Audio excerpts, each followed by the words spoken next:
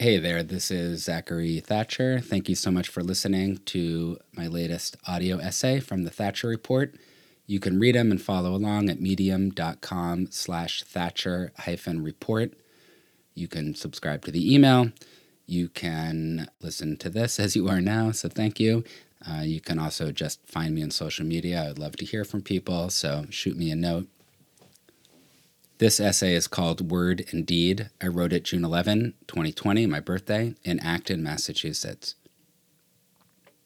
I want to tell you about last week when I drove northwest from Acton, Massachusetts to Moortown, Vermont, which I had hoped would be a cute little less town, but turned out to be no town, Vermont. I want to tell you about staying at a hippie mom's house in Bristol, Vermont, while I played with her two adorable boys as she explained her passion for, wait for it, masonry. I really like to work rock, she explained. I like to build. I looked across fire pit flames that reflected cranberry and marigold against her strong shoulders, thick biceps, tough hands. She wasn't kidding. The next morning, one of her boys discovered a lady slipper flower growing high on the eastern cliffs overlooking town. We marveled about the orchid as if it was a lost novel written by a reclusive author we were lucky to discover and read. Clearly, I've got a lot to learn from a part-time mason and her kids. There's more to say about my search for home in New England, but today, this week, this moment, this writer, you listener, it's not time for that. There's a bigger story we need to share. It's the only story. Black Lives Matter. This is an argument for why Black Lives Matter is essential for white people to understand. Not controversial, vital. Hey, if you agree, we're good. Wait till next week when I write an essay and record a podcast about keening for an imaginary home. It'll be called Pilgrim. But if you're white, like me, redundantly privileged, like me, well-educated regardless of intention, like me, if you grew up in a profoundly segregated world and still live and will always live in that segregated world, like me, as will all your children and your nephews and nieces and brothers and sisters and partners and friends and family, if you know in your bones that you're not racist, and you've also never faced racism, but in fact have profited from it since day one, if you can't quite get yourself to shout Black Lives Matter every moment of every hour, or if you do post a sign on your front lawn and tisk over the news, but pause each time you say the phrase because maybe you're white and shouldn't be saying it, then this is for you. We first heard the term in 2013 in protest against George Zimmerman's murder of Trayvon Martin, an innocent 17-year-old in Florida, a still-growing child. 3 black women in Oakland popularized the phrase on social media in response. Terrifyingly, unsurprisingly, a year later the words gained currency and urgency with the police slaying of Michael Brown, an 18-year-old in Ferguson, Missouri. The police left his body on the street for hours. Months later, their term rang in the ears of 18 million Metro New Yorkers, the news media capital of the world, when a policeman choked the life out of Eric Gardner, age 44, in Staten Island. See the pattern in their ages here, in locations, in their avocation? Nope, me neither. The racist language of color, as if people are indelibly dyed, is the only dynamic, of course. All murders equally condemned, but clearly color, this imaginary, colonial, imperial division among people where there is one right color up top and every incorrect hue beneath, that is the factor. It is what Professor Angela Davis lectured me and my classmates about at the University of California, Santa Cruz in the mid-90s. She told us color was false. It was made up by people to justify slavery and segregation and discrimination. There is no color. Ethnicity? Yes. Peoplehood? Absolutely. Race? No. It is that construct, that make-believe division, where the divider profits and the divided are murdered, that Black Lives Matter talks about. And the brilliance of Black Lives Matter is it doesn't say white lives murder, which is inarguable, or stop fucking killing us. It says there's this construct, blackness. It has transcended a meaning forged by slave trader and bigots, by people who willingly carved up other people for profit. It now holds profound significance. It means home and culture and identity and community and history and language and many more things. But those are the origins. Black only exists with white. White depends on black. In other words, we're all in this together. We need each other for our definitions, for our identities. But, and here's the point of the movement as far as I see it, it's not a two-way street. It's been a long one-way street paved by oppression. And it shouldn't be, because Black Lives Matter too. That adverb shouldn't be necessary, but for some it may be helpful. So are you with me? Black and white are a thing. We're together. We're bound to each other. We are each other. Let's talk about the second word. Life is holy. Ending it must be more than horrifying and unimaginable. It must have profound consequences. But for so many police officers and criminals, whom some in the media disturbingly call vigilantes, it's, shrug, no big deal. If it's a black man or woman whose body is left dead on the ground, that's business as usual.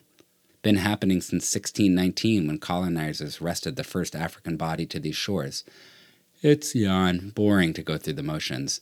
Now not at a slave market, but behind closed doors in a grand jury or in a lawyer's office or in a Justice Department hallway. Defend the violence, acquit the criminal, keep killing. Some of our more liberal friends will say, "It's terrible. Let's reform things. We need more sensitivity training. How about little cameras? Why not make certain positions illegal?" Sure. Just show me an instance where reform has worked, anywhere, ever. The moral trajectory is as simple as it is devastating. The cycle of racist violence never ends because the cycle of consequence never begins. Now let's talk about matter. Quote, "The sword comes into the world because of justice delayed and justice denied." Talmud, Pirkei Avot. Quote, "Justice too long delayed is justice denied." Martin Luther King, 1963. What do you call it when justice is denied? You call it tyranny. What is the United States of America? A country formed in revolt against a tyrant who thought of us as his subjects for his bidding. But the tyrant has also always been within.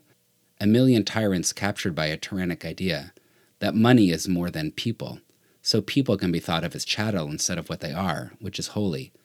Servitude surely led to slavery. That's the rabbit hole we go down when we object to freedom. People, not money, is what has the ultimate meaning. Life, not trade, is what matters. Isn't that why we have trade in the first place, to make life better? So imagine a world where all people enjoy commerce. All people lap up profit and contentment and happiness. What do you call that? That sense of equal striving for and sharing of bounty. It's the antithesis of tyranny. It's democracy. It's freedom. In other words, America. The movement's 3 words are as clear to me as the Vermont river water I witnessed last week. The trisyllabic repetition struck me 7 years ago, and this morning, and every day in between, as it will every day going forward, as irrefutable and also terribly sad.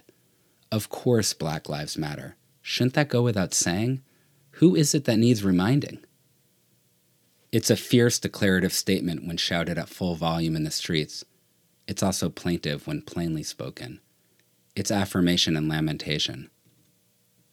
This echoes the Jewish high holiday prayer Unatana Tokef that describes the criticality of God's judging our actions. The prayer says judgment starts as a rousing, roaring shout and ends in a hush whisper. Listen to both cadences to lodge the meaning deep. So here's my coda. The fact that Black Lives Matter is uttered at all, the fact that these words encapsulate and motivate a movement from Melbourne to Minneapolis to Manhattan to Munich is all the proof and validation one should need that yes, Black Lives Matter. Because if it must be said, that means only one thing. People aren't listening. And if we haven't been listening, then that means we've been acting all along for the entirety of American history like Black lives don't matter. If you refute this formula, if you think it's not important to repeat again and again and again that Black lives matter, if you are tempted to say, what about other groups, other minorities? What about the police? What about me? Don't I matter?